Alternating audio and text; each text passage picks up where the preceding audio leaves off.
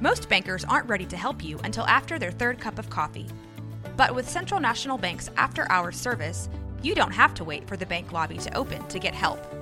You can contact us from 6 to 8:30 in the morning or from 5 to 10 in the evening, and we'll connect you to a real, live, local person who can answer questions and fix problems 7 days a week. Bank different. Bank Central. Central National Bank. Member FDIC.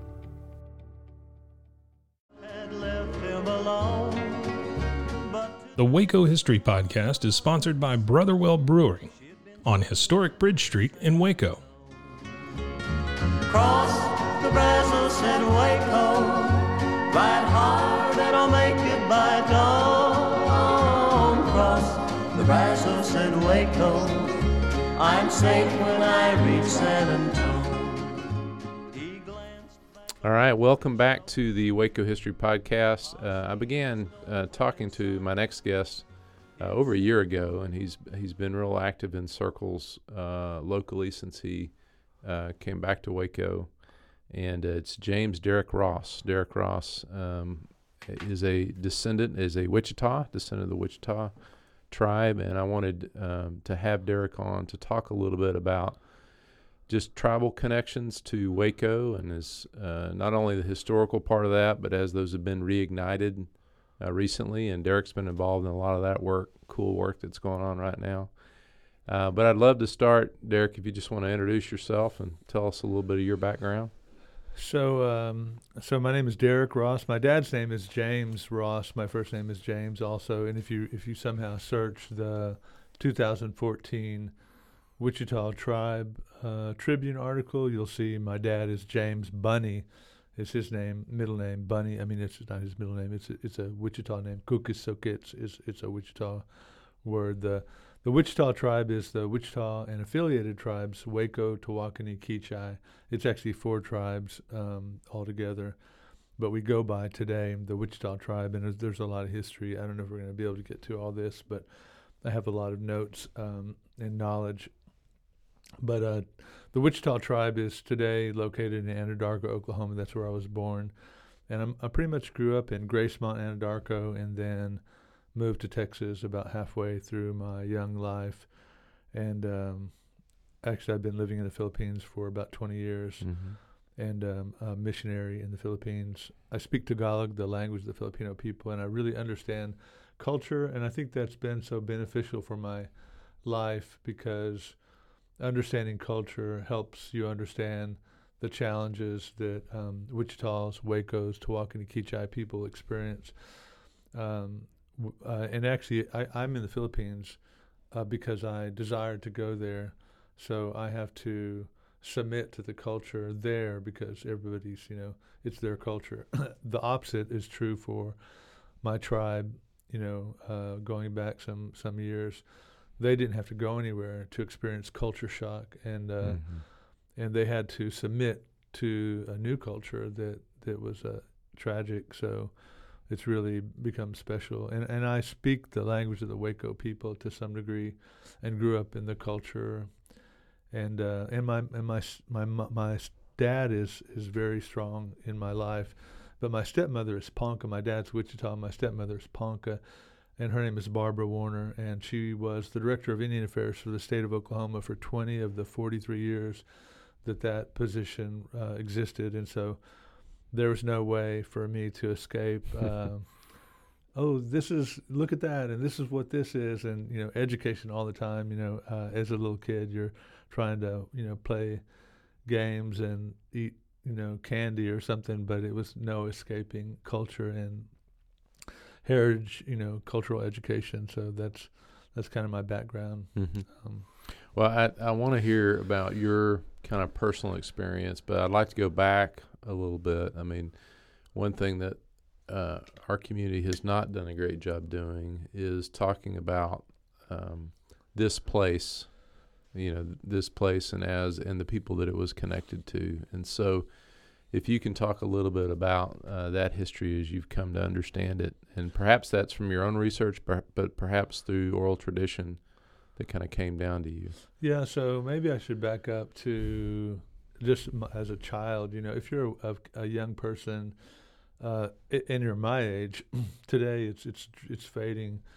There's about 7,000 languages in the world today, and linguists say that we're losing one language every week, and by 100 years from now, we'll have lost half of the 7,000 languages. We'll have lost half of the 7,000 languages 100 years from now. And so our language was dissipating, the Wichita language. So Wichita, Waco, Tawakoni are pretty much the same. They're Caddoan languages, and they're kind of the same. It's just very slightly different, you know. Kichai is the other tribe that's within our tribe, and it might have been a little different. Excuse me, but when I was growing up as a kid, you know, you're sitting around the house, and so nobody's really. My grandma and her sister, they're speaking Wichita together, or my grandmother and her cousins, they're speaking Wichita, but the little kids like me. So this is 1974. People are still speaking Wichita, you know, the Waco, the language of the Waco Indians.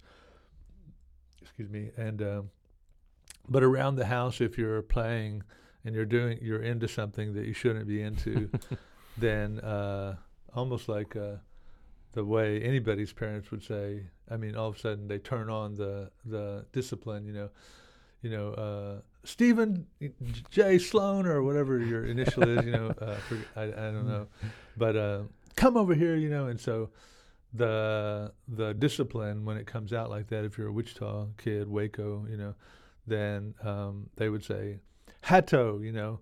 So Hatto means stop that you're doing, don't do that, or something, Hatto.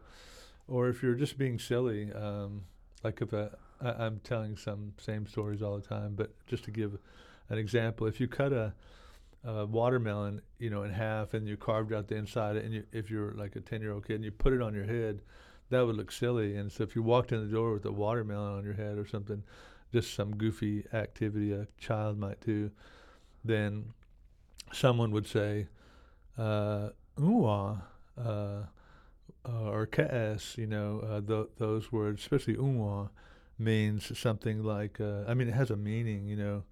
So it would mean something like, "You're so silly," or "What are you doing?" You know, or "Witska," you know, "Witska." That means almost a similar thing.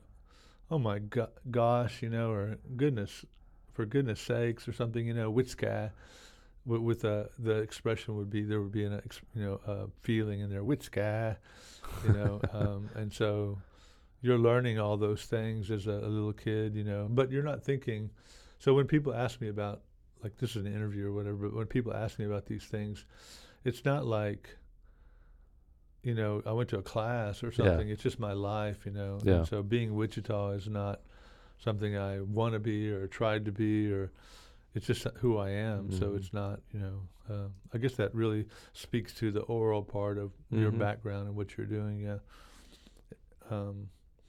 But I will say, this week we took, Fiona Bond was zooming in. She had went with us in December, but we went to Anadarko, Oklahoma, with Charlie Horner, Carla Pendergraph, from both from the city of Waco, Charlie Walter and Trey Crumpton from Baylor University, to meet the president of the Wichita tribe. And so being there was a lot of fun for me because it's where I grew up. You know, if you're a Wichita young person, you know, the language is going on when you're young like that, and you're not real. I'm going to powwows, you know. Other people probably around here go to rodeos or something. You know, we were going to powwows, you know, and I was a part of the board for the Austin powwow here in Texas about 20 years ago. But those are the kind of things a young, you know, Native American or American Indian or tribal person would be doing. My family, some people dance, some people bead, some people sing. Our language, you know, we have a language, you know. There are 3,600 people in the tribe today. In the 1820s, there's like 500 people off all four tribes. If you back up to 800 AD, or probably it's hundreds of thousands of people. Mm-hmm. Coronado in 1601 or 1541, I have it written down somewhere. They counted 160,000 Wichita people in one space, and so it's and also the Wichita tribe, Waco, Tawakoni, Keechai, we're indigenous. We're the only tribe really indigenous to this area, Mm-hmm. between south of Waco and all the way to Kansas City. So when people hear, it's funny because I'm thinking, really? When people hear Wichita Falls, Texas, or Wichita, Kansas, or Keechai Creek, or Lake Tawakoni near Mhm. Dallas, not Dallas, but Tyler, Mm-hmm. and Waco, Texas. Yeah, people. I'm here in Waco, Texas for about a year, and I meet people at Home Depot or Walmart, and conversation, and people say, I'm like, I'm just wondering, so I'll ask people, do you know anything about Waco, and they're like, oh yeah, I'm a native Waco, and I just, for me, it's, if you can just laugh with me, it's kind of funny because native Waco, and I'm like, well, not really. Yeah. But I'm a nice person. I'm not like a vigilante, but I met a guy recently. Bobby had introduced me to somebody, and the man, first thing he said, I was like, "Are you from Waco?" He said, "Yeah, 4th generation, with pride, which is honorable, but that's still new, I mean, 800 A.D. and 4 generations. There's a big difference, I don't know where we're going, but Yeah. I was going to say one thing. Yeah, go ahead. And this is not to be. I want to be an educator, and I'm really working with the city leaders and Baylor and everybody in town to help educate people. And so this is not meant to be offensive, but one of the main things that I encounter almost every single time I mention to someone that I'm Wichita or Waco, and actually if the 4 tribes are Waco, Tawakoni, Keechai, or Wichita, and that's another story. People from the Wichita tribe today, nobody says I'm Tawakoni, Mm-hmm. really, but people would just say I'm Wichita for a couple of 150 years. But I am specifically from the Waco tribe, so I know that I'm Waco within the Wichita tribe. But so back to the language or encountering people will say, "Oh, you're a Waco Indian? Oh, it's not Waco, it's Huaco," and that's the first thing that people say, which is incorrect. And so the way a person would say Waco, in 150 years ago, would be Waiko. So there's two I's. So and if you go to our website, wichitatribe.com, I think there's a cultural and then language, and you can find it. Actually, if you go to Wichita Tribe language app, we just uploaded an app to Google whatever, or Google Play or whatever it is, so you can learn to speak some words in our language, but you'll find Waco, it says Waco, and then you click on it and it says Waiko. So that would be the way. And I shared with Bobby and other city leaders, Carla Pendergraft from the Convention of Visitors Bureau, and I would like to help you also and other people. The Waco Historical over by what is it? Historic Waco Foundation. Next to In-N-Out Burgers. Yeah, Historic Waco Foundation. That's historic. Mm-hmm. In-N-Out Burgers is a historic landmark.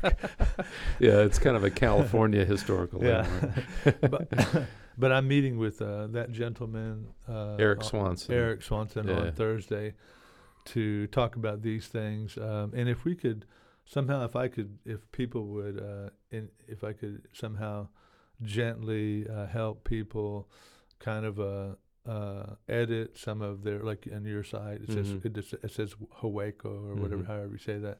But that would be a wonderful way to just help educate. And actually, I talked about this with the tribe this week on Friday after the Baylor and City of Waco people left, that maybe I could help do some editing in the historic Waco or Historical Society or McLennan County or Baylor city of Waco, anywhere that those things are kind of a little off, if I Mhm. could help a little bit, it would be wonderful.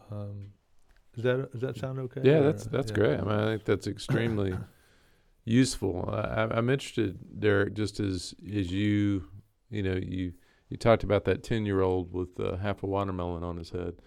As you kind of grew up, the tribal history that was imparted to you or that you learned, I'm kind of interested in knowing, what were the elements that, even as you think of it now, that were kind of foundational in you kind of understanding your own tribal history. Yeah, so there are some people, I'm going to talk about this in a little bit. There's a new Martin Scorsese movie coming out called Killers of the Flower Moon Mm-hmm. about the Osage tribe, available at fabledbooks.com. A product placement. I had a meeting with Kimberly Batson, is Uh-huh, that right? yeah. So I got my book there and read it. It's a great book. But Leonardo DiCaprio and Robert De Niro in that movie, along with 4 Native women, tribal women, and one of the women is Kara Myers, and so we're trying to bring her here to Waco to Fabled Books. It's a thing that I'm trying to work out with Fabled Books, where we can bring a speaker and help do a variety of different kind of cultural education, Mhm. and in the case of Kara, so she plays one of the key women in the movie Killers of the Flower Moon, and but she grew up in L.A., so she left Anadarko as a young person, very young, and basically grew up like a California girl to Mhm. some degree, and so she's an actress in Hollywood, and so just getting to know her through calling and text, she doesn't really know our language and a Mhm. lot of our culture, because where she grew up, kind of like a second generation Vietnamese or second generation Filipinos or other people who came to the U.S. They lose their language sometimes, and so Mhm. I'm kind of coaching her a little bit, sharing with her some things, and so, but she could come and share in Waco. I think that would be fun for people in the community. Yeah, so growing up, what was your question? I'm interested, as you learned kind of your own tribal history, how Oh, it yeah, was yeah. imparted to you. Yeah. Yeah, so like I said before, my stepmom was the director of Indian Affairs for the state of Oklahoma for 20 Mhm. years, and so everybody's really pouring into me.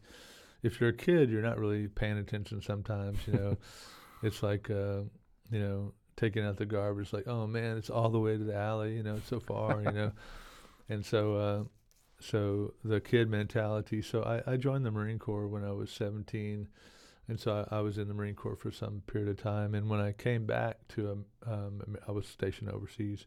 So when I came back to America, I actually lived with my grandmother, Laureen Ross, for about a year in Oklahoma, Lawton, Oklahoma. And during that time, I learned. I had an opportunity to proactively. There's a difference between what is just sitting around, learning because it's in the air, and then Mhm. proactively Like researching asking. it. Yeah. So I just sat down with my grandma and I asked her. The very first thing I learned. I learned a lot of stuff as a kid in church. The church that I went to is Rock Springs Indian Baptist Church. It was planted by a Creek Indian in 1874. So it's the first Baptist church among Plains Indians, 146 years old church in Anadarko right now. But I learned a lot as a kid. But when I sat down with my grandma in 1987 or 88 or somewhere like that, I just started asking questions. And the first question that I asked was, how do you say, I love you, Grandma? And so my grandma kind of smiled and she was shy. I guess that would be a funny thing that's like saying, how do you say, you're so brilliant, or something, So she was kind of shy to respond, but and I was in the Marine Corps all over the world, so I've learned a little bit of many languages back then. But so when she said Tatara Okash, I love you, Aka, Grandma, then I asked her again, And then I watched her mouth. I speak Tagalog today, so I learned a whole nother language over the last 20 years. But if you're learning a language, it's immersion is important, and asking, to be able to ask someone, Rosetta Stone and all these things that you can, those are helpful. But spending time with a person and watching the way tatara okash aka, the way their lips move, you can see the way their tongue is resting on their front of their teeth or whatever, So I just asked my grandma again and again, how do you say it? Again, she said, tatara okash aka. So then I was like, again, tatara okash aka. And then I would say it. And then in the beginning, you're kind of nervous, and so you don't know. I'm dumb. I'm going to say it wrong. So then I just kept asking her those questions, over and over again. And then I would say it, and she would say, I could just tell, that's not exactly right, and so, so then I had an opportunity to learn during that time, where it was my desire to learn, kind of like when your kids wake up to responsibility, if you have kids, but, so that's my kind of story of learning. And then, all my life, it's just been valuable to me.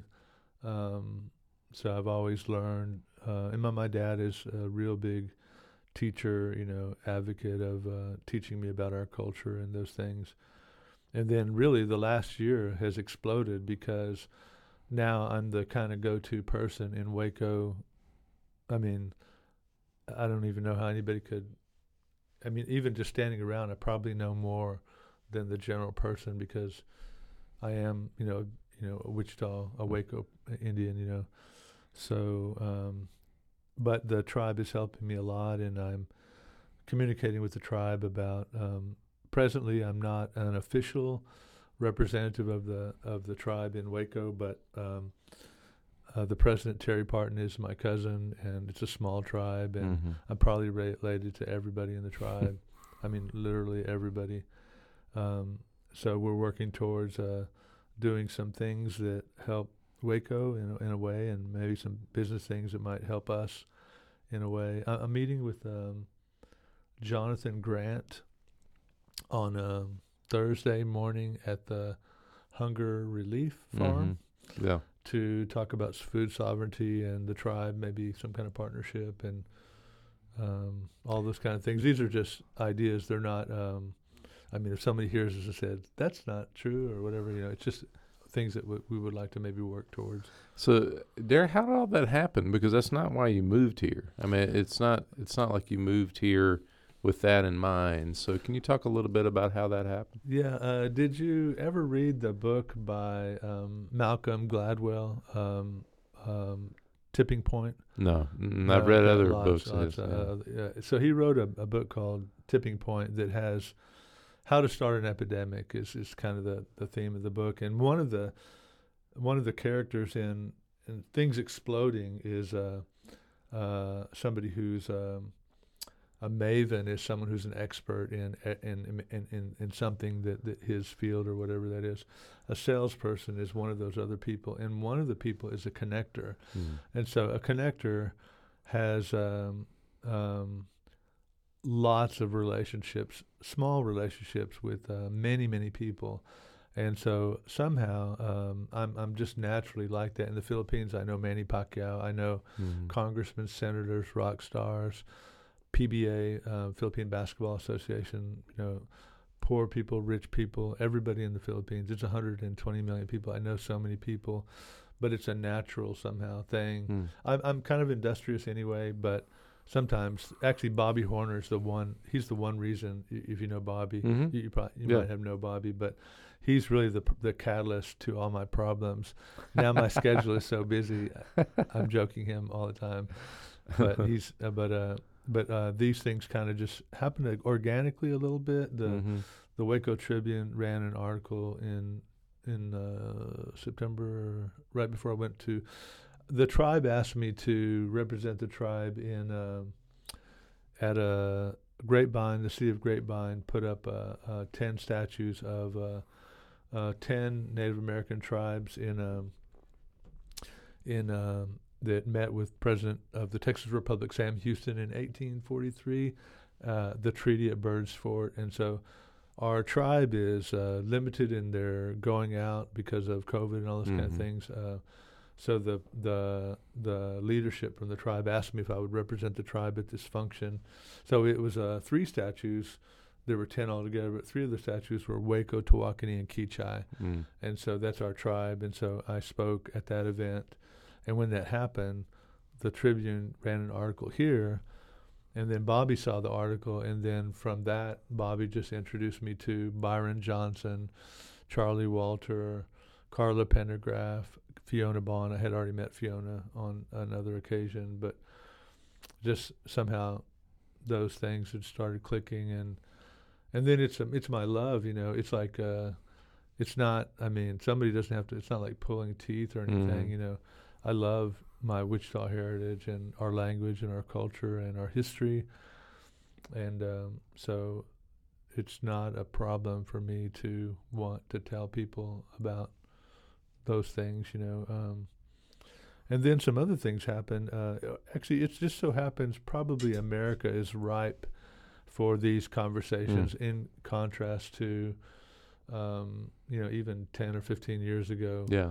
The Bureau of Indian Affairs, the Department of the Interior, has Native American leadership. This is big news for Indian country, you know, people who are Native American or tribes. Texas Christian University made a land acknowledgement of the Wichita tribe. University of Texas in Austin has me on a committee right now. They're making a land acknowledgement in Arlington. University of North Texas in Denton made a land acknowledgement. The city of Grapevine, Baylor's going that direction. So there's just it's just ripe for these conversations, and so there's a lot of opportunity for education, cultural, you know, language, heritage. So all this organic things that were happening gave me an opportunity to jump in, you know, like proactively, you know. So I'm excited about that. It's actually pulling me away a little bit from my mission in the Philippines, so that's a major problem. I have a lot going on there, but I'm excited to tell people about our heritage, our eco heritage, yeah. Even this is something I don't know where you want to go. I have a lot of history here. I can from 800 AD all the way to 1961, but so that might take a while. But as an example, the Wichita, even the Wichita, this is part of the history. When the Spanish came, if you were to go to Saudi Arabia and look at a mountain range or a people group, and then you might say, you might come up with your own name for that people group or that river or that, you know, whatever that scenic point is. And so the Spanish gave us a name twice, I think, over the course of about 100 years. One group named us Quivira, and then another group actually named us Wichita, and then another group named us Espinosa or something. I forget what's that. I got it written down somewhere. But so today the word Wichita stuck for about 100 years or so. But if you were going to ask a person who's Wichita 200 years ago, then the person would say Kirikiris Tatsak. So we are Wichita, you know. So Kirikiris is the Wichita part. Tatsak is the we are part. So you're kind of saying Wichita we are. So even those kind of things, you know, I think that would be a great. I mean, those are great educational things for people to think about. You know, oh wait a minute. So the Wichita people wasn't even. I mean, Wichita wasn't even their name. You know, how did that happen? You know, and so then you explain that. And so, and also back to the culture shock. I went to the Philippines with the IMB the first 2 years, and so I was a missionary. And I was in the Marine Corps, so I've been to Korea, Hong Kong, Japan, Thailand, Australia, Africa, the Philippines, Singapore, all over the world. I thought that because I had all that experience that I would never experience culture shock. But after being in Manila for about 18 months, and I'm a pretty tough person, you know, but after about 18 months of frustration daily, it's overwhelming, you know. And I was actually crying one day. I told my wife, I said, let's just leave. And so culture shock is so devastating, you know.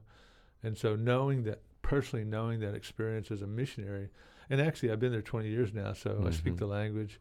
The culture shock's still happening all the time, but the difference is I know it's coming. I'm more understanding to the culture, and it's not a shock. You know, I know it's gonna happen every day, and I can work through it. But for the Wichita people, the Waco, Tawakoni Kichai, our tribe who was here before, for those settlers coming in the early, you know, late 1700s, early 1800s, and it's just really flowing, you know, at that point, and then those settlers moving us around and all that, and the government doing all these things. It must have been devastating for those people in our tribe back then, because I know personally culture shock, and it's so hard. I mean, it's a weight that you can feel, because everything is our food, back to food, so our food source and our livelihood, all those things are taken away, and then we have to take a government assistance, you know. So our diet is completely changed, you know, completely changed in the location where we're living. So I can really feel that, because I have had that experience to some small degree as a missionary. Well, I'd love to go through some of the history that you've kind of collected of the tribe and talk a little bit about it. So one of the things is, probably people aren't even aware of this, but we're probably one of the last tribes to have the opportunity to be compensated for land that was taken away. And so, like I said before, the Kansas City, Wichita, Kansas, Oklahoma City, Dallas, Fort Worth, Waco, and south of here, and then all the way over to, you know, Tyler, and all the way over to like Abilene. That's our land, you know. And so we were in a court, federal court with the U.S. government through the probably 1960s and maybe 1970s strong. And by 1986, the federal government made a decision to compensate us, not for all that we were asking, even the geographic, you know, where we were asking. I mean, we're saying it's obvious. You can go to the Galt site in Austin or wherever that is, and you can see actually I brought it. You can see the places where our tribe had grass houses. So we're building grass houses that look something like that. Your listeners can't see that, but there's a map that shows. The listeners can't see this. Kind of the range of property. All over Kansas. These are Wichita grass houses all over Oklahoma. So the whole of Oklahoma, North Texas, and southern Kansas was Wichita. We're living in those places. So I lost track of what I was going to say. You were kind of walking through some of the history, but you were kind of establishing the range. 14 million acres. Yeah. So in 1986, I'm sorry, I lost train of thought. In 1986, the federal government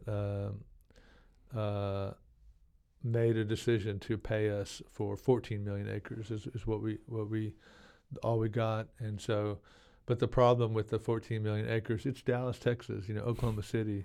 I mean, actually, Kerr-McGee and the oil companies, not even just the retail value, I mean, the real estate value of the land, but the oil-rich soil, you know, all through Oklahoma, you know.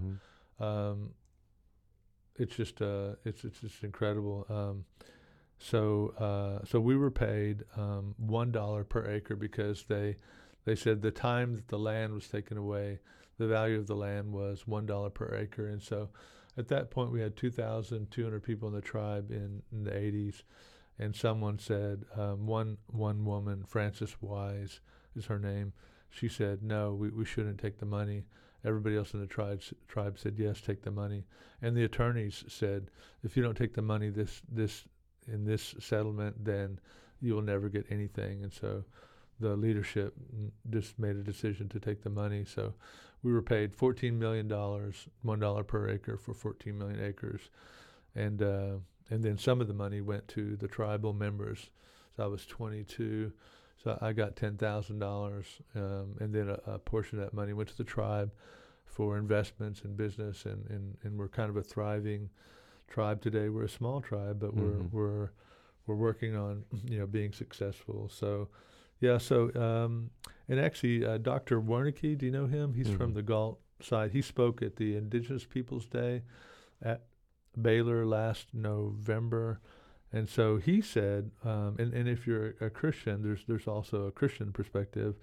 A lot of the things that I talk about when I speak about these things is really perspective. But if you look at from an archaeological perspective, excuse me, those people will say that the tribe, the Wichita people, were here maybe 15,000 years. Actually, I talked to him on the phone today. I remember he said 15,000 years this morning. He said 15 to 20,000 years, but from a biblical perspective, the earth is maybe not even that old, so it depends what your viewpoint is on those things. But I would say at least if Jesus is dying on the cross outside the city of Jerusalem, and our tribe is in this place living with a government system, order, families, structure, and so for a long time, and the Wichita tribe is actually one of the tribes that's a peacemaker, trade in between the French and other tribes, So we're a key part of society in this part of the United States, but Wichita Falls, Wichita, Kansas, Wichita Mountains, Lawton, Oklahoma, Lake Tawakoni, Waco, Texas, Keachai Creek, etc. I mentioned that before. Those are all landmarks that you can see that have something to do with Wichita. I met people before. I met a girl from Wichita Falls, and I said, are you from Wichita Falls? Yeah. Do you know anything about the origins? Or she's like, no. I'm like, it's a tribe of Indians. She's like, oh, really? And so I was like, wow, how do people? And actually, I was talking to someone earlier today.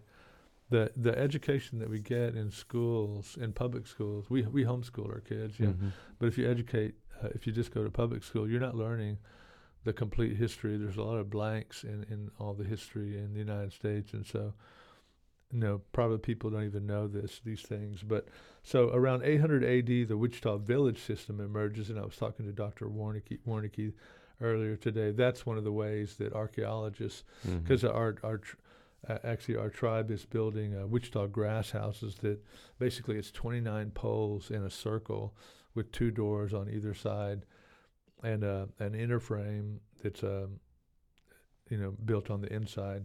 And so in order to build these grass houses, you have to have 29 holes in the ground.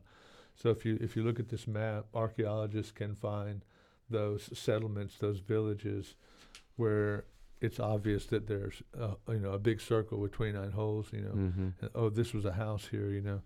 So around 800 A.D., you can find that system emerging.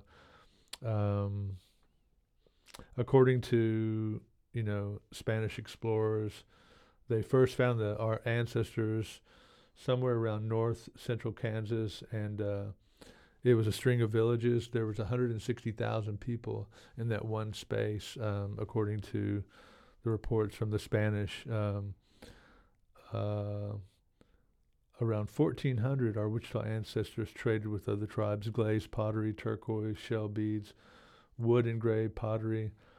And so, 800 to 1400, there's a thriving government and communities, and so and kind of an intertribal network between patterns of trade and between tribes. Yeah. And actually the Wichita tribe, the Waco tribe, the Tawakoni tribe, the Keachai tribe, these tribes have their own chief.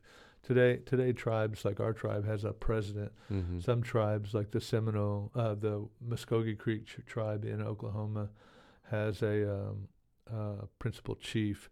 Some tribes have chairmen, but yeah, so during the course of that time, all those villages on the map you can see, and these governments, it's obvious that there's a growing, thriving civilization of people. And also, so if you're a Native American or you're from a tribe, for someone to say, we civilize these people, it's kind of silly because, these people are living here thousands of years, the settlers who are coming in, I used to like this show, Jeremiah Johnson. Did you ever see that a long time ago? Robert Redford. That was so cool. Yeah. Those people are trying to learn. That's kind of a good movie. He's really trying to learn the ways. But these people are growing up generation after generation after generation, learning how to, our tribe is storing food under the ground, we know how to hunt bison in the good times and then save that food to be able to help other people, when it's tough times, So the problem is, that's why I'm really a great missionary, because I have that perspective, I'm not trying to make people American. I'm trying to bring another message that's about, not about my culture in America, but about, what's the message that I'm trying to share in the Philippines, So, but I know, have a really good grasp on that because I have that filter. But so yeah, by 1492, the whole of the United States is tribal people all over the United States. I have a friend in Gilbert, Arizona. He's a white guy and he speaks Navajo. He really immersed himself in the culture, but the Navajo people, the up in Oregon, the Klamath tribe, tribes all over the United States, and actually in Oklahoma, like I mentioned before, it's a Wichita land. So when the tribe with the most told story is the Trail of Tears, but every tribe, the Seminole and the Muskogee Creek, and all these other tribes were also, all those tribes were forced out of their relocated, land. And even I don't know how great history people are paying attention, but the Indian Removal Act, Indian Relocation, the Dawes Act, and all these things, are happening to the different tribes. So today there are 39 tribes in the state of Oklahoma, and it's really new people, even like the man that I met, super nice guy, who said, I've been in Waco for 4 generations. Even those other tribes in Oklahoma, the Osage tribe, Killers of the Flower Moon, Osage are from some other place. They were moved. Actually, Cherokees had taken over the place, Pawhuska, where the Cherokees were, and then the Osage bought that land from the Cherokee tribe, but it was never theirs to buy in the first place. It was Indian. It was Wichita land. Yeah. So if you speak to Native Americans, different tribes, if somebody has knowledge of their tribe, if somebody's like, I'm 132nd Cherokee, probably they don't have the feeling, the passion, the pain, and the knowledge. But if you talk to someone who really knows their tribe, you're going to hear words that are common, like genocide and forced removal. And so one of the things that's good about the First Americans Museum, FAM, in Oklahoma City, just opened in September, is it's not the Smithsonian. So the Smithsonian has historically been run by, people who were not necessarily, the leadership was never a native person until this year. And so Cynthia Chavez Lamar is now the director of that Native American Indian part of the Smithsonian. And her husband is Walter Lamar, and he's my uncle. And so it just so happens that I really think there's a plan for me being here, because my somehow heritage, connections, family, just so happens that it's just me somehow. So back to the whole of America, you'll hear, genocide, forced removal, when we look at the story that they're telling at the First Americans Museum in Oklahoma City, it's harsh. Mm-hmm. It's not the normal, Indian museum, with a headdress and some moccasins. They're telling stories, that are, if you are not native, it might be really easy to be offended, Mm-hmm. because it's very honest, very honest. And so, but I think it's if you really want to educate people, if there's a way, actually, I can do what I'm doing with anger. I mentioned in the Waco Tribune article, I could be a very angry person, but that probably wouldn't educate anybody if I was angry. Yeah. And I have relationships with other people who are Native American from other tribes or whatever tribe, and they might come across like that. But I want to be a diplomat. I want people to learn, and I know that there's a way to do that. So that's my goal. Mm-hmm. Coronado came in 1541. He encountered the Wichita tribe. By that time, he could see that they have a chief and a sub-chief somewhere around Lyons, Kansas, and so they counted 29 villages that went on for miles. Some of those villages had 200 houses. Coronado called the settlement Quivira. So that's the first place where we got some name. And in our tribe today, we have and we have to actually adopt some of these things because it's just time, But we have 5 companies at our tribe today. 2 of those companies, one is Anadarko Industries at NASA, and the other one is Wichita Government Services, or is that? We have 2 businesses at NASA today, and the Anadarko Industries has been there since 2003, and my dad was the founding chairman for the Industrial Development Commission at our tribe. So today and I had a meeting this week with the tribe to look at some partnerships in Waco. We're looking for business partners in Waco. Mm-hmm. So the name of our parent company for all 5 businesses is called Quivira. Okay. So it's the Coronado thing. So we can't escape some of these things. In 1601, I think 60 years from that, 1541, 60 years went by, and by 1601, no one had encountered Wichita people.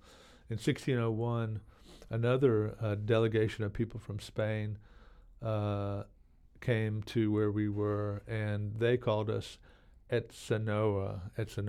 So now again we're being, and now I'm in Waco, and people are still renaming us, but it's okay, But that's what education is for, So 1601, we got another name, so we're Quivira, then we're Etzanoa. So and this is a quote from the Juan de Onates expedition in 1601.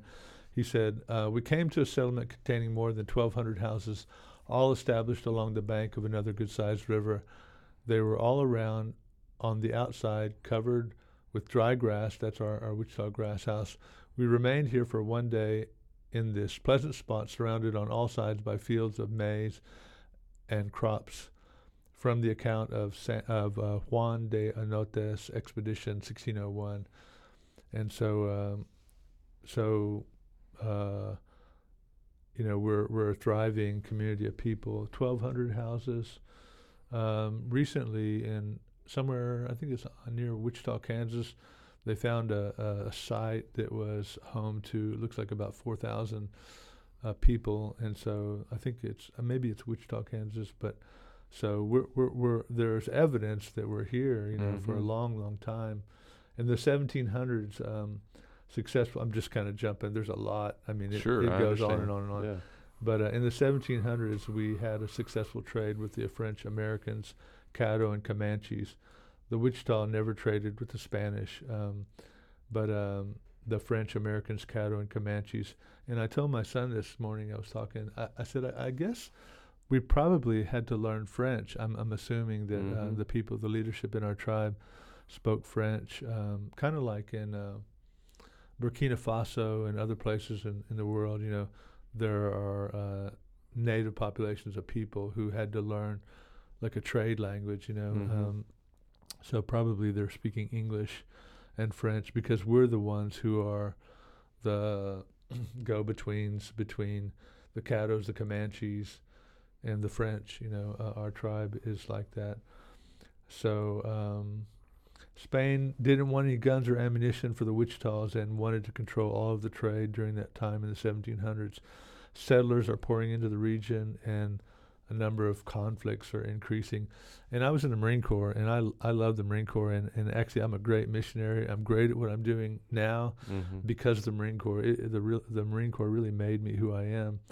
But when I went to Byron Johnson is a great guy. He's with the Texas Ranger Museum, and I had several meetings with Byron and their education people over there, and I'm trying to help in some small ways. I don't want to take away from their mission to tell the story of Texas Rangers, but it's not really about taking away the story, but filling in the blanks and rewording the tension. And so if you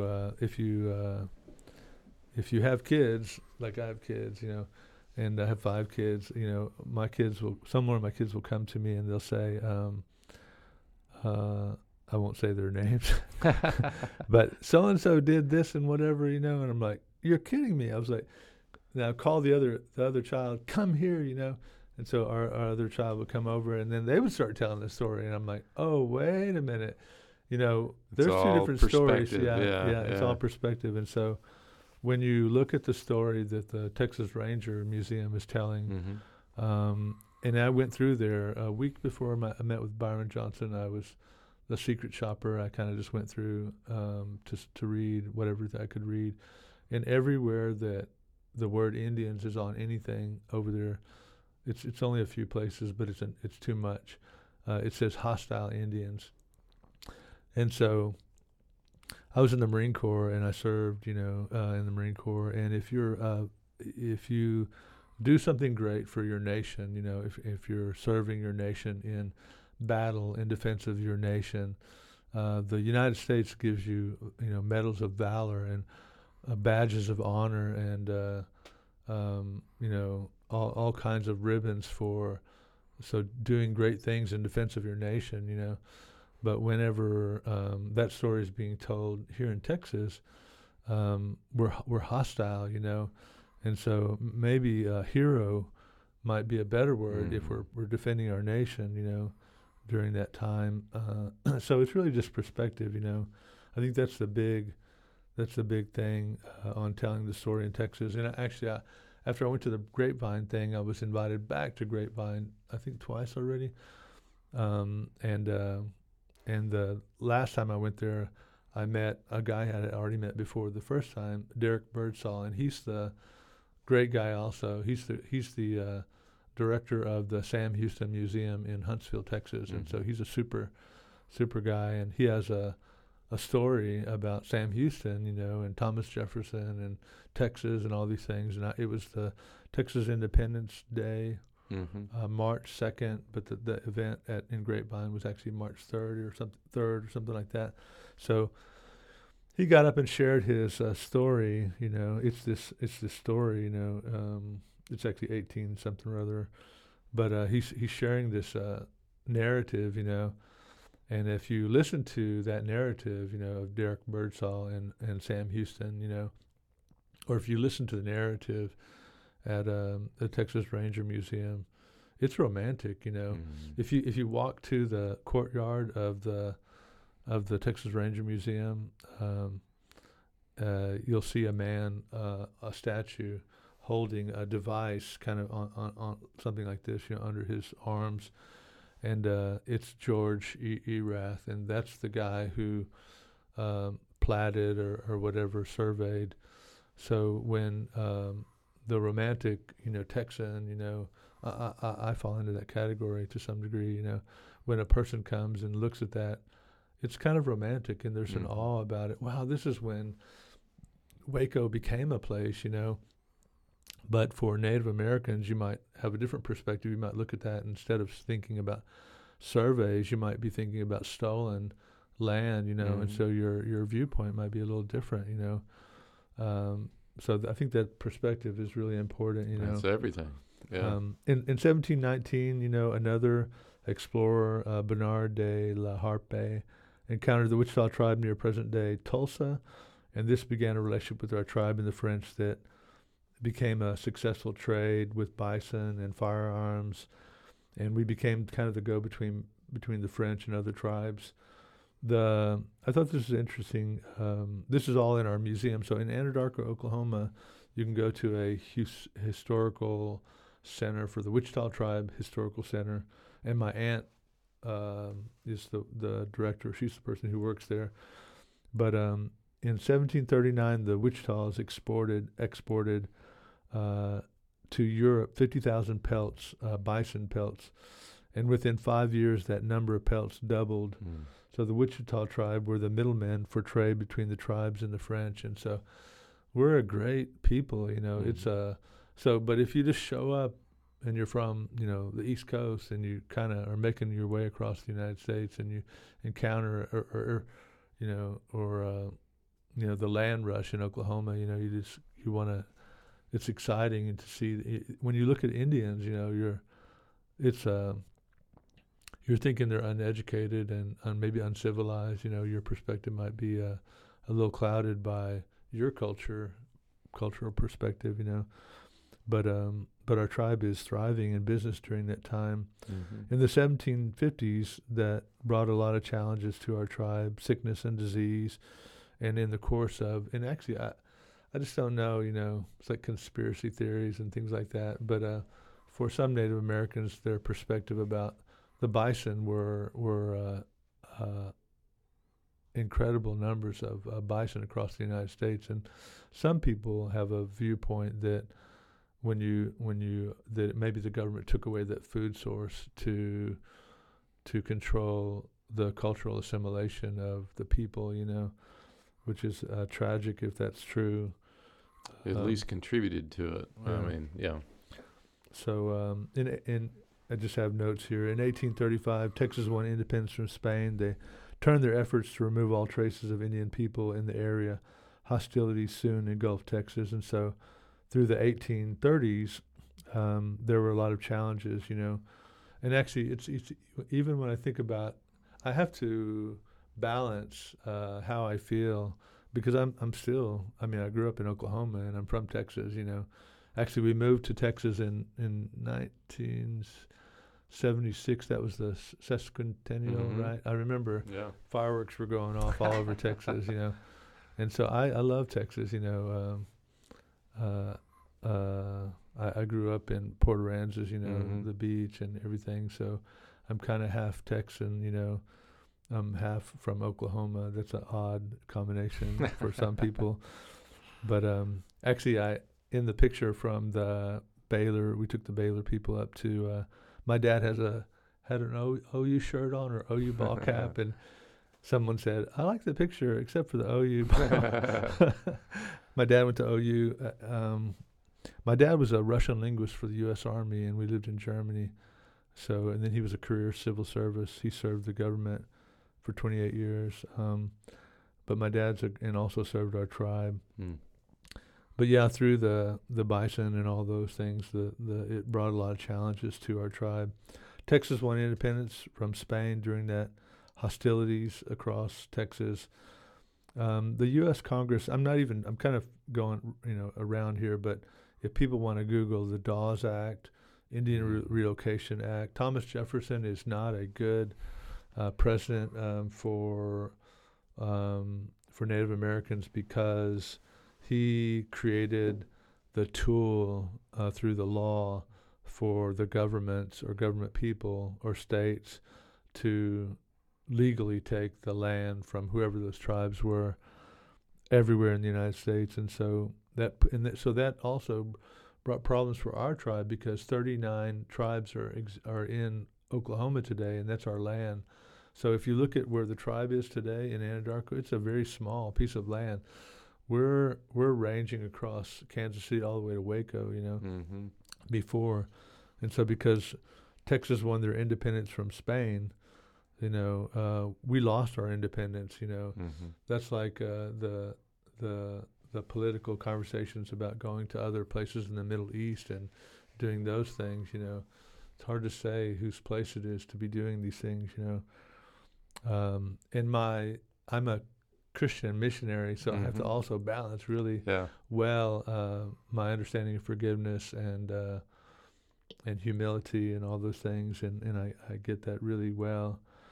In 1857, the U.S. Congress appropriated money to move the Waco, Tawakoni, and other tribes from the Brazos Reserve in Texas to Indian Territory in present-day Oklahoma. Let me just stop right there. Mm-hmm. My grandmother, so my dad is 80 years old. I'm 57, so my dad is 80 years old. When my dad was born, the first language that he's probably hearing is Wichita, even though they're probably speaking English, basically. But around the house, they're just speaking Wichita. So I'm kind of, this sounds weird. Probably people are like, what? I'm probably to some degree, you might be able to say I'm a first-generation English speaker. Not that my dad doesn't speak English, but if you want to get technical, his first language that he's hearing is Wichita, the language of the Waco people, Tatara Okash, I love you, His mother is telling him, I love you, Tatara Okash, I love you, And so so for some people, their knowledge of their Native American heritage is a distant, I think my grandmother's aunt, uncle said we were part, Mm-hmm. this or whatever, which is valid. But I really know, I mean, I didn't I did at one point start seeking out to know more about my culture and my heritage, but it was always there, and it's what is the fuel today on your program, I mean, it's a natural fuel. But but when my grandmother was born, so Oklahoma wasn't a state until a certain point in 1902 or whenever that was, and also probably people don't even know this. Black Americans got the right to vote years and years and years before the Native American tribes in America had the right to vote, because we weren't citizens of the United States. Are you familiar with that history? And so that is so terrible. As an adult, when I learned that, I was like, what? Mm-hmm. Oh, my goodness. And actually my grandmother, when she was born, so I'm 57, when I got married in 1992, she was 82 or something like that when she died. So when she was born, she was not even a citizen of the United States, and she was a woman. That's another hurdle during that time. But so these Indian tribes are being pushed around, to present-day Oklahoma. They left on August 1st in 1859. 15 days later, the 1,430 people ended up 170 miles march on the Washita River near the mouth of Sugar Creek. Wichita proper and Keachai were at the Fort Arbuckle Indian Territory, which is, if you're familiar, when you go up 35, the Arbuckle Mountains are somewhere right there. So part of those, just over the state line now. Yeah. Part of those. Actually, have you heard of Falls Creek? Have you heard of that? Falls Mm-hmm. Creek is a camp. Anyway, it's right there. So the Wichita proper and the Keachai were in that place. The Waco and the Tawakoni were moved to somewhere in Anadarko, basically, and ultimately all of us ended up in the same place in Anadarko, Oklahoma, by 1859. So here's a quote in 1853. I kind of mixed it up there, but in 1853, this is the Tawakoni chief in 1843, maybe. The ground upon which you sit is my ground. The water which you have drank is my water, and you have been welcome. Not many times have the leaves come and gone since we lived near the white man in peace. They were weak and we were strong, but I did not want war. Soon the white people became strong. They killed my people, took away our lands, and blood was in our path. Ki Chai Ka Roke, Tawakani Chief, 1843. So I have so many quotes from people in our tribe that are just painful. Even, I mean, I read a lot of this before, but just rewriting it down. In the 1880s, new strategy. So for Native Americans, we're thinking that the federal government is trying to get us to assimilate. There's probably no way a sociologist or anybody could argue that wasn't happening. So they're trying to get us to assimilate because what we are is unfamiliar to them, and so there's probably some fear in that, and just very unfamiliar. And so the federal Indian policies relied on treaties, reservations, removals, and war to clear the way for white settlements and undermine the tribal governance. So for Native Americans, our story, our perspective is different than probably other people's perspective. And so my dad says it all the time that the reason that there's no more Wacos in Waco, Texas is because the earliest settlers wanted the land, And so probably that's true. And probably people can kind of argue about it, but at the end of the day, an intelligent person would have to land on probably that there's some truth to that, definitely. But the U.S. government had a goal to destroy thousands of years of culture, including our language, which didn't happen. And actually, Bobby Horner asked me, they have a beautiful tour, Waco Tours. Shout out to Waco Tours. Have you been up the river on the Brazos on their tour? Yeah. So it's beautiful. It's so beautiful. And so one of the things that Bobby said, Kyle, the leadership of their company, asked if there was one thing, because they want to say something about Waco Indians on that tour. And so Bobby said, what is one thing that the Waco tribe or the Wichita tribe, what is one thing that you would like that if the tribe wanted to say one thing about the tribe, what would that one thing be? And so I didn't ask. I mean, I asked several people in my family and some people from the tribe, but I didn't ask anybody. I didn't tell everybody, hey, I'm asking everybody this one question. I just sent the question to about 7 people, and the one thing that came back was resilience. And so to that, we went from 420 people in 1820 or whatever that number was to 3,600 people, which is a very small number, that we have businesses at NASA, and we operate the Indian Health Services for the whole United States website today. So we need to be doing some more business, and I want to help the tribe create some businesses because I want to help young people in the tribe. Anadarko is a small town like any other small town in Texas or anywhere. You need to create the opportunities there so they don't leave. Yeah. So we're thinking about call centers and other things so that young people can have that income and life. In 1845, the United States admits Texas to the 28th state, and tribes living there fall under the U.S. federal Indian policy. And so there are so many Indian policies and so much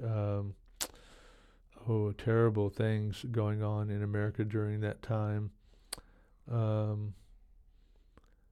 It's just crazy. And actually, one of the things that a great thing that Byron Johnson said, not there was nothing. I don't have any ill feelings, if we can help them, But one of the things that he said was, when they started creating the stories at the Texas Ranger Museum, that they weren't really thinking, because there's nobody present, there's nobody like me, So it would be, you would have to have that person weigh in. Oh, that's a kind of a derogatory viewpoint of the people that I am, And so, but it's really great that he's open to having this conversation and maybe editing some of the ways that it's describing that tension.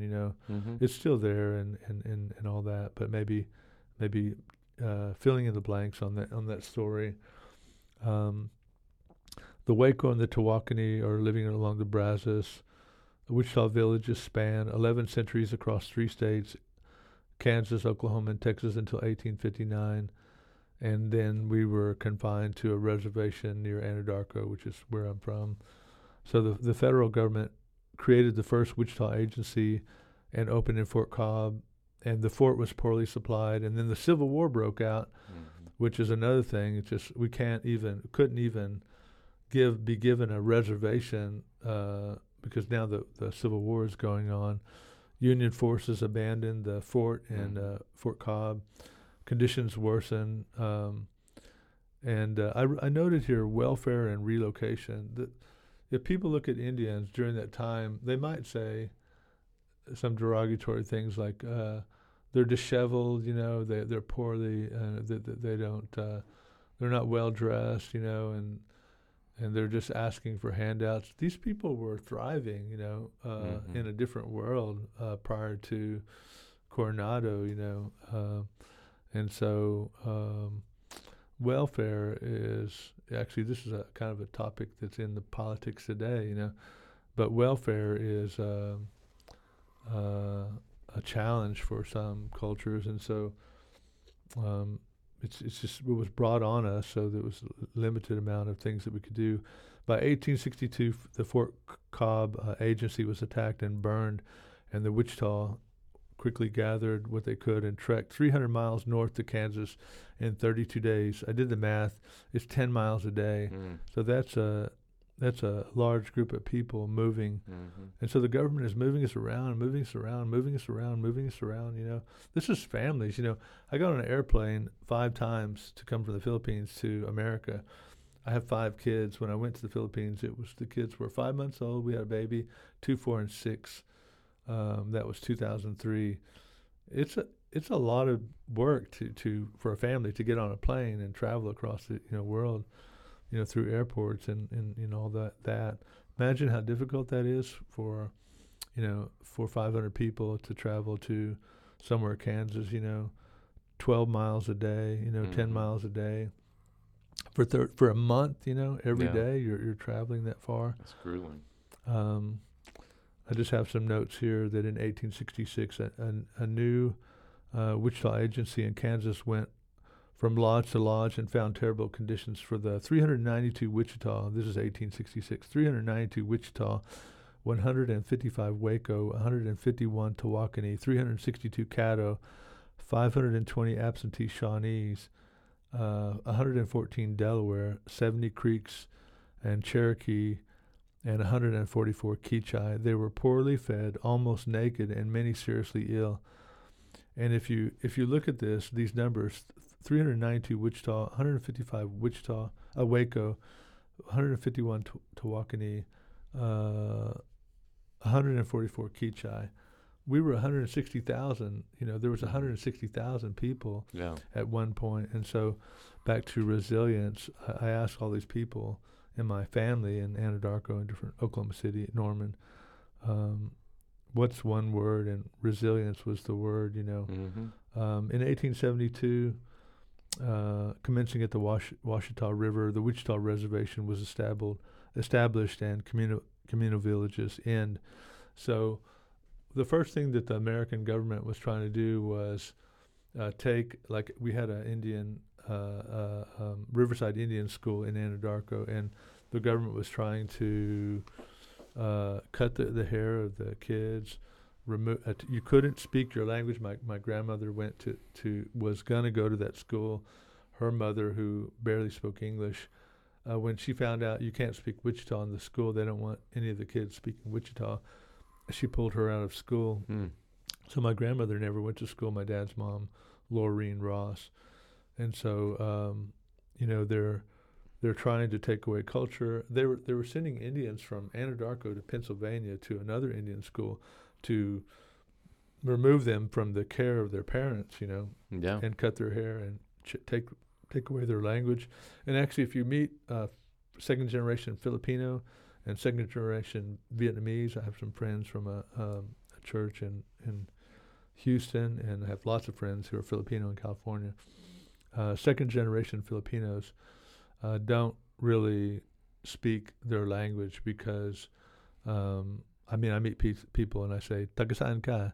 Taga dito, where are you from? Are you from here, And they're like, "Oh, I don't speak Tagalog, they're young people, youth, Filipino youth, because sometimes assimilation, Yeah. So when assimilation didn't work, the tribes were living in communities in Anadarko, so everybody was actually in a grass house for a long period of time. But then as those things dissipated, they still lived in communities.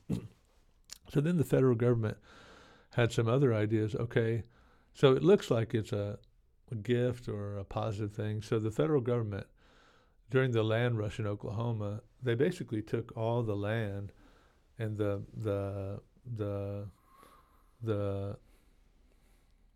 description of why are we doing this is, well, you have too much land, and there's all these people who need land, and so what we're going to do is we're going to give you an allotment of 300 acres, 150 acres, which our family received, something like that.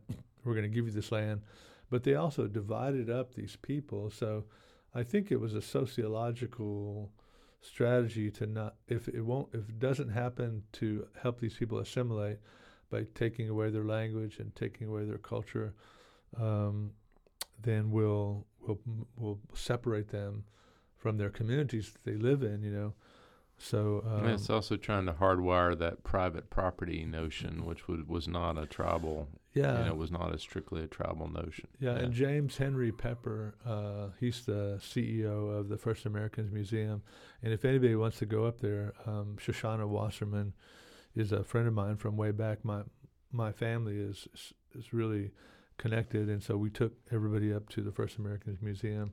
But James Pepper Henry said the challenge is that the European mindset coming into America, is people-owned land, and so James Pepper Henry said, the land owns us, so the land owns us, and I thought, oh, that's kind of cool.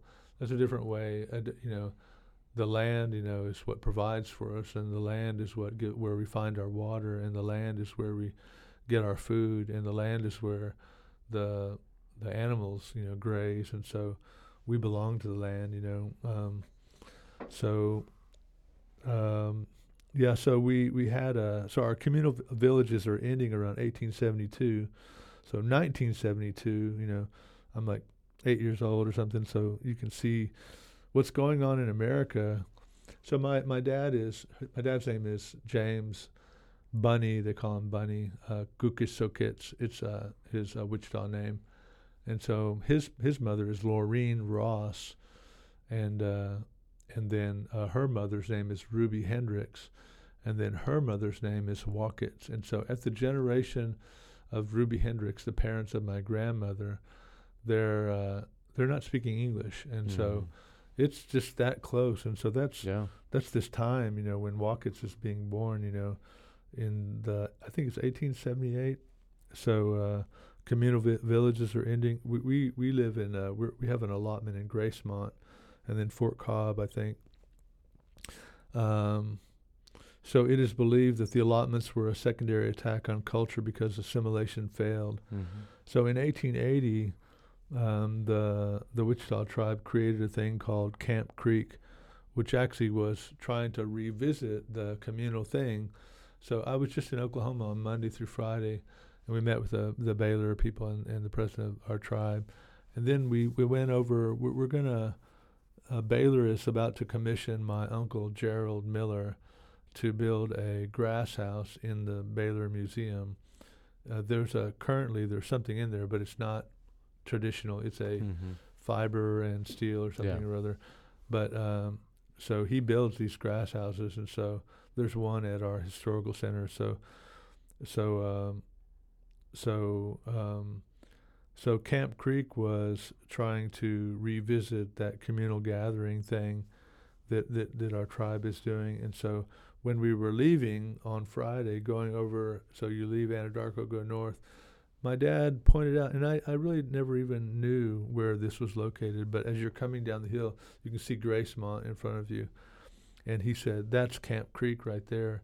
there's nothing there anymore, but that's where it was. And so I thought that was kind of cool. We were going to look at, so a Wichita Grass House has 29 poles. They're cedar poles, and then the inner frame is willow, but there's a forest. It's a Wichita land somewhere over the hill from Anadarko, and so we went to look at these poles.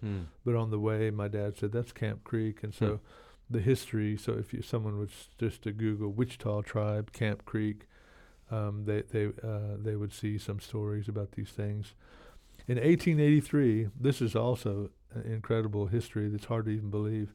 The Court of Indian Offenses. So if someone wants to Google the Court of Indian Offenses, in 1883, a body of legislation in the United States stated that, along with other legislation, restricted the religious and cultural ceremonies of Native American tribes for the purpose of cultural assimilation.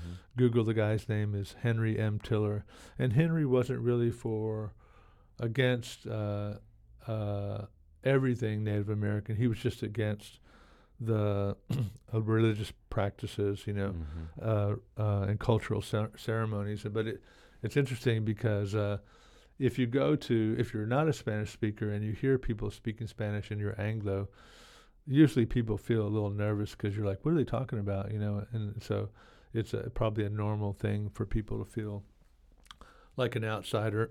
And so if you were in 1874, so 1874, we're right about here somewhere, there's a slave shared the gospel with this is a Christian thing, but a slave shared the gospel with a Creek Indian. The guy's name is John McIntosh, somewhere living around Tulsa area. So that man at 40 years old became a missionary to the Wichita tribe and planted a Christian church in Anadarko, Oklahoma. And so that's 1874. So by 1974, I'm a young person in that church. And so if you Google Frank Miller or my uncle Gerald Miller, who's the one who's the Baylor's going to commission to build the grass house at Baylor, the first thing he's going to do is build a small 4x8 sheet village. It's a miniature village, and that will be soon, maybe a couple of months from now. But if you 1874, the church is being planted, and so Gerald Miller, the uncle of my uncle, Frank Miller, the uncle of my Gerald Miller, my uncle, he was in church when I was a kid, and so at the back of the church, so I'm going to have to sing this. At the back of the church, so when my dad was a kid, they're preaching in Wichita, the Waco, the language of the Waco people. My dad is in church. It's a Baptist church. They're preaching in Waco, in the Wichita language, And they're singing songs, hymns in our language. So by the time I was born in 64, so it's like 74, I'm 10 years old, there's a man at the back of the church. His name is Frank Miller, and so, can I hit this? Yeah. So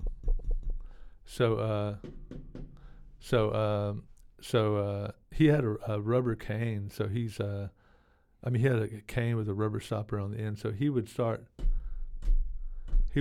pounding like a bead out, and then he would start singing. And so typically for Indian tribes, in our tribe anyway, one person begins singing and the first kind of stanza, and then after that first stanza, other people join in and they sing whatever that song is.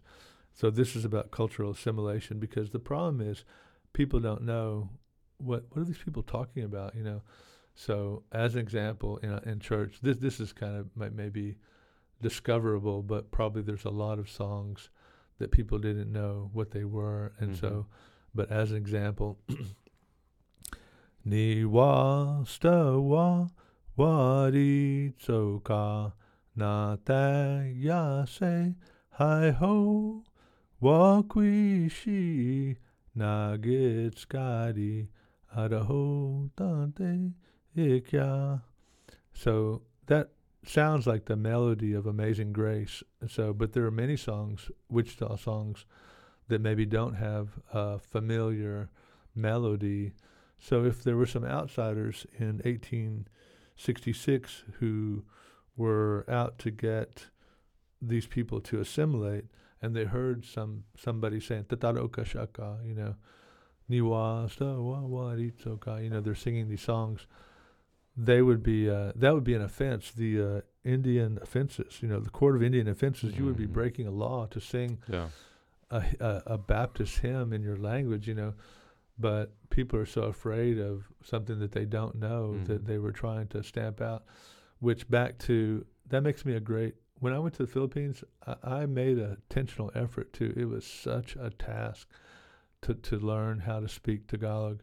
It's taken 20 years, and I'm still learning, But if people aren't willing to learn the culture, Hispanic culture, Vietnamese culture, Filipino culture, Wichita culture, then that's a sad world to live in, But if you can speak a language, as an example, Tagalog, in the Philippines, gayon na lamang, in this way, ang pag-ibig ng Diyos, the love of God, na ibinigay niya, He gave kanyang bugtong na anak, His one and only Son, upang sinuman, so that whoever sumampalataya sa Kanya, believeth in Him, ay hindi mapahamak, would not perish, kundi, but magkaroon ng buhay, have life, walang hanggang, eternal.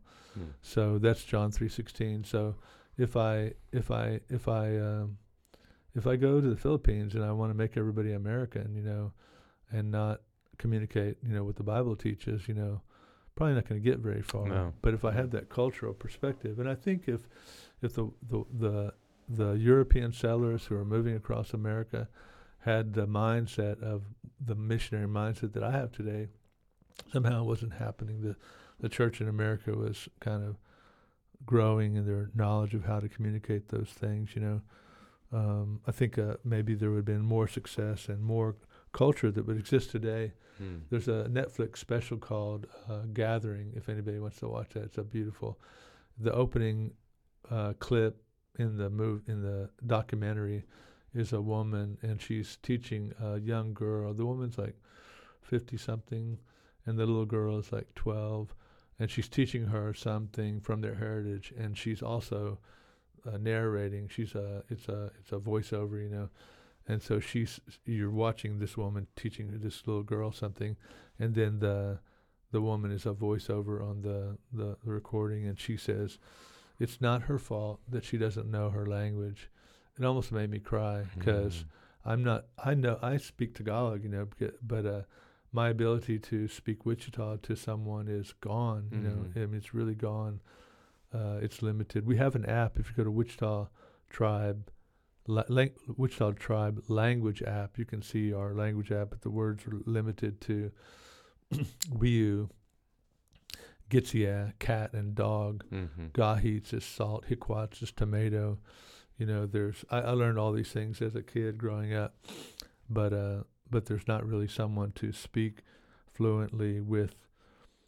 So the Court of Indian Offenses, a body of legislation to take away culture. That's so terrible, That's 1883. In 1901, George Dorsey lived with the Wichita tribe 3 years. So there's a book by George A. Dorsey, and the title of the book is Mythology of the Wichita, and it's a great book because this man, again, like me, I'm a missionary in the Philippines for 20 years. My mom died in 2020. My wife's father died on Tuesday last week. We didn't get to see our parents in 20 years, really. And so we made a huge sacrifice for other people. George Dorsey did that in 1901. He lived with the Wichita tribe for 3 years and recorded the voices of all these older people in our tribe, and ask a lot of questions, and when you genuinely are concerned about the culture of a people, it takes a lot of humility and it takes a lot of sacrifice, that time is, forced relocation and all that. In the 1920s, the Wichita Nation Association to pursue payment. So we created a Wichita Nation Association to pursue payment for the land after our forced relocation. And then and then by 1961, we created the Wichita and affiliated tribes on May 8th of that year. And so it's just, there's so much more, but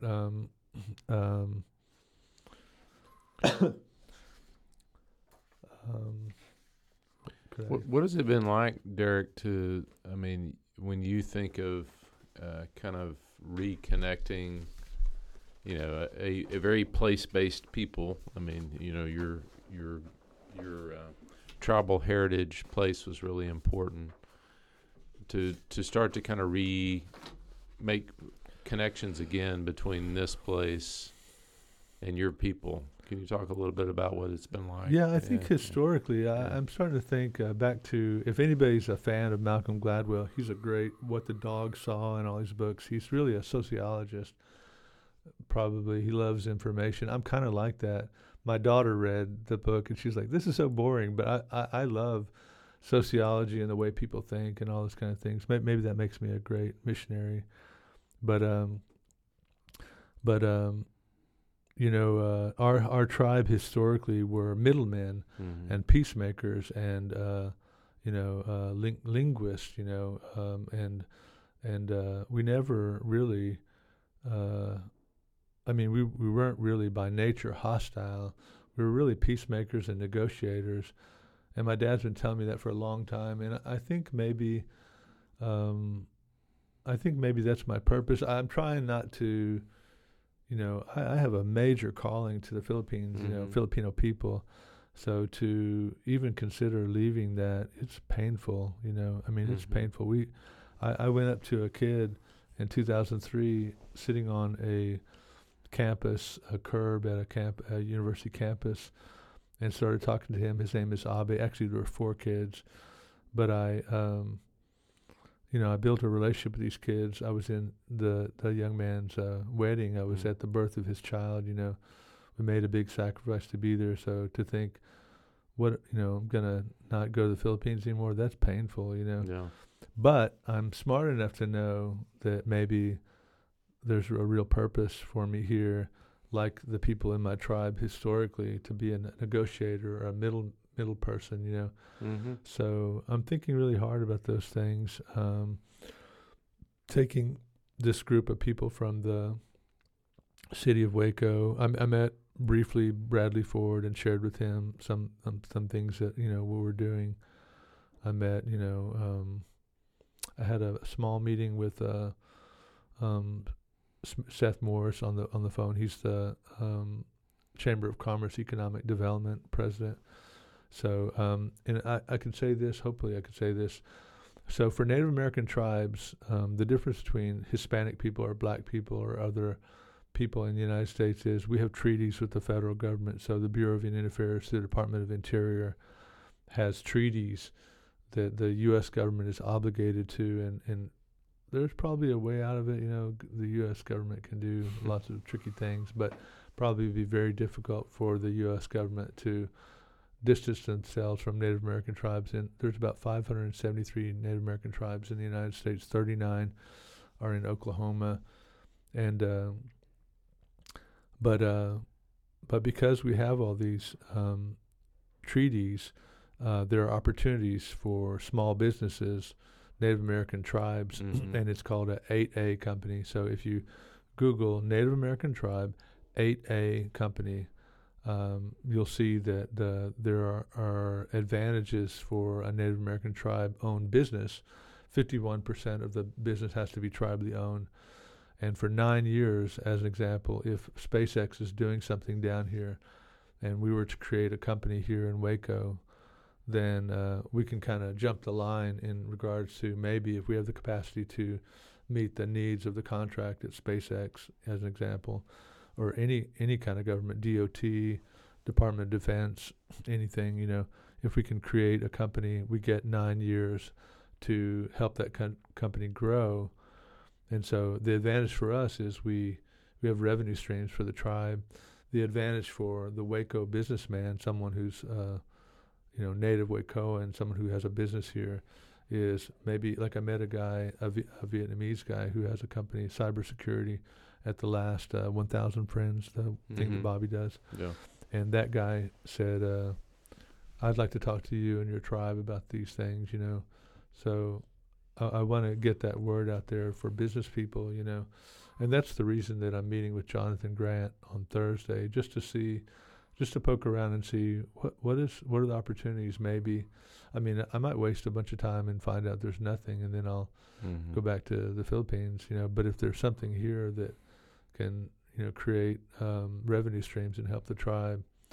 One of the things is the Philippines is a call center, capital of the world. You know, it's it used to be India, but now it's the Philippines. And so I have some partners at the Hope Center in Plano. It's a June Hunt thing, and my partner is Art Hooker, is a businessman. So we're already thinking about a call center in the Philippines that's a revenue stream for the nonprofit that we have in the Philippines. And so I asked the tribe, Quivira economic development, industrial development people, hey, is there a possibility, have the tribe ever been approached about doing a call center? And she said, actually, someone approached us last year, but it was more about the hardware and that. But we have a business opportunity. Our friends are in that industry. Art was in that industry for 10 years. He was one of the vice presidents for Citibank Global, setting up call centers. So I'm thinking maybe there's an opportunity. But I've been listening also to I went to every one of these 1,000 friends, and I'm not really a business person anymore. I was before. I'm kind of like Chip Gaines. You know, we're restoring homes in Smithville, Texas. I worked for the Greater Austin Chamber of Commerce for about a year during that time. But just thinking about the businesses in Waco, you know, what kind of things could we create in Waco that would help maybe provide jobs and then also a revenue stream? One of the big things in Waco is there's no housing, affordable housing. So if you make between $18,000 and $20,000 a year, and that's a struggle, you know. You're renting a place, so hard to find, you know, a place to rent anyway. Or you can't pay the taxes. I bought a house here. It was built in 1825. We were kind of fixing it up, and you know, I just got my taxes, and so there's an increase, you know. Oh yeah. And so for some people, you know, that's a difficult, you know. So, you know, if we can find creative ways to help the community, you know, through business or housing. One of the things is Bobby Horner asked me. So this is so when people look at tribes, we can go to Helen Marie Taylor has in the center of her museum. She passed away just a month ago or something. But in the center of the Helen Taylor Museum, have you been in there? Mm-hmm. There's a big area that's fully Wichita. It's our tribe, and actually there's some people on the walls that's in my family, you know. But you know, when you go over there and look at that, you know, there's a lot of history there. I lost my train of thought again. Yeah, so there's a lot of opportunities for the tribe here in Waco, and just trying to work out those things. Well, it's been neat that you've been able to do as much. You know, it's funny, since we visited a while back, I'll hear your. Do you know Derek Ross? But it'll come at me from different directions, and so it's great that these opportunities have opened up, and the connections you're making with the tribe here locally. So yeah, I want to. Oh, that's what I was going to say. So yeah, if you go to the Helen Taylor Museum, this is typically what people think when they think, oh yeah, the Indians, Waco Indians, they're all dead and gone. You know, actually there was a Tribune article that someone, some other person, not it wasn't really the Tribune, but it was someone who was quoted misinformation, you know, and so, you know, people will think the Waco Indians, they're all gone, but we're not. You know, we're still around, and we're thriving, and so that's what I want to do. I want to help create not just the help, you know, with the education of the old history, but talk about what is the tribe doing today, and what's the future, you know, because they're a great opportunity. Maybe I can give a shout out to Baylor. If we go through and get through all this process, it looks like maybe by the summer of next year, cedar trees are to be harvested in May and June. so that the bark can be peeled off. And so if we start building a grass house at the Baylor Mayborn Museum, that might be around May or June or July next summer. That's the goal. So if we get that far, there will be opportunities. So my Uncle Gerald is the one who's orchestrating this, and I spent a week up there to look at the construction and all those kind of things. The Baylor group and the City of Waco went up there with me, and Fiona Bond was on Zoom. But there might be opportunities for your listeners or other people to participate in the construction. I want to bring some people from the tribe down here, young people. I have some nephews that are like 18, and because it's kind of, some of that's labor, it's scaffolding and sweating, and so it's not actually my Uncle Gerald, he's 78, so he's not really going to be like doing a lot of the work, and I'm 57. I don't know how you are, but sometimes it's I'm kind of out of breath, but I'm in okay shape, but getting people who might want to volunteer next summer would be great. And then also, if we can bring people down here, I just don't know where this would be, but maybe if there are some people in the community who have some, not housing, but like Airbnb or places where we could house, it would have to be kind of for free. It would be like, this is my investment as a real estate person in Waco. I want to give my place, for 30 days so these people can be housed here from the tribe in Anadarko. So we're looking for, and also I think that I'm probably going to work on creating a nonprofit either for the tribe and officially be that here, or just create a nonprofit to work on these education things. And I want to talk to the city or individuals, philanthropic, kind of individuals, to see if we can find some land to. I think it would be great. I mean, I'm just saying, the Dr. Pepper. I'm a homeschooler, for 18 years. The Dr. Pepper Museum is a great place to go. That's cool, There's so much history. Waco Tours. I mean, wow. The river cruise is such a beautiful. It's like 7 p.m. Sun's going down. Bobby Horner's telling stories. It's so cool.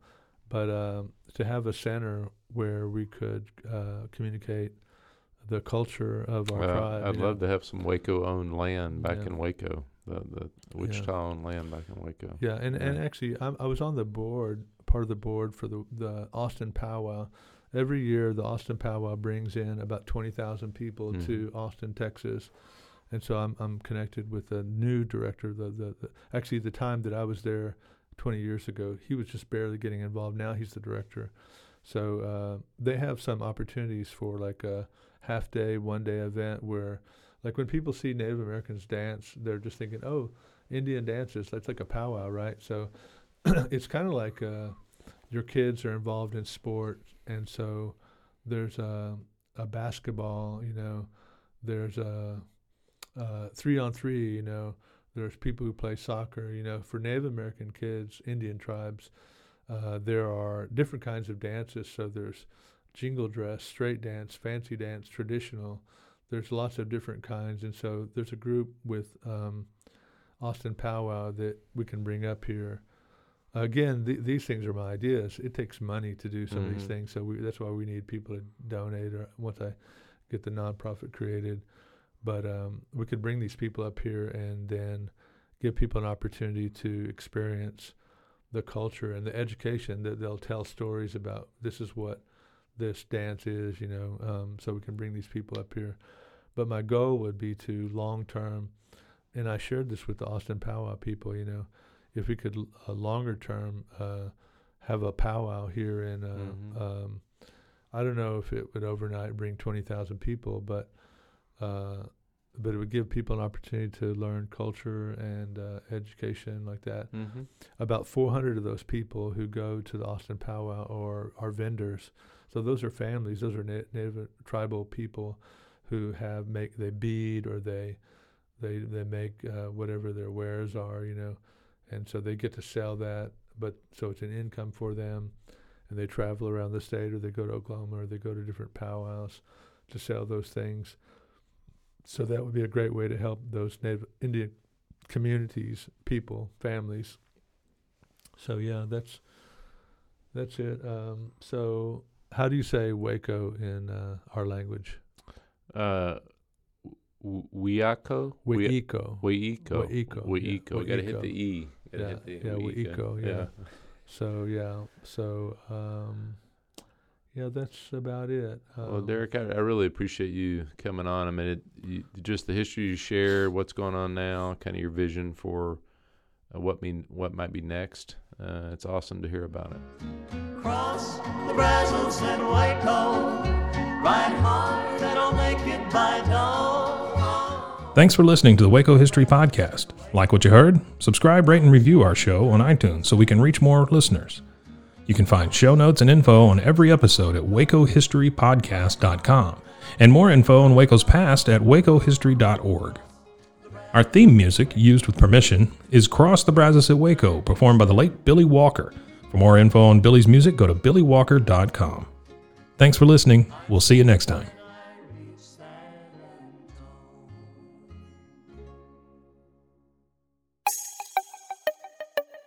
This has been a Rogue Media podcast.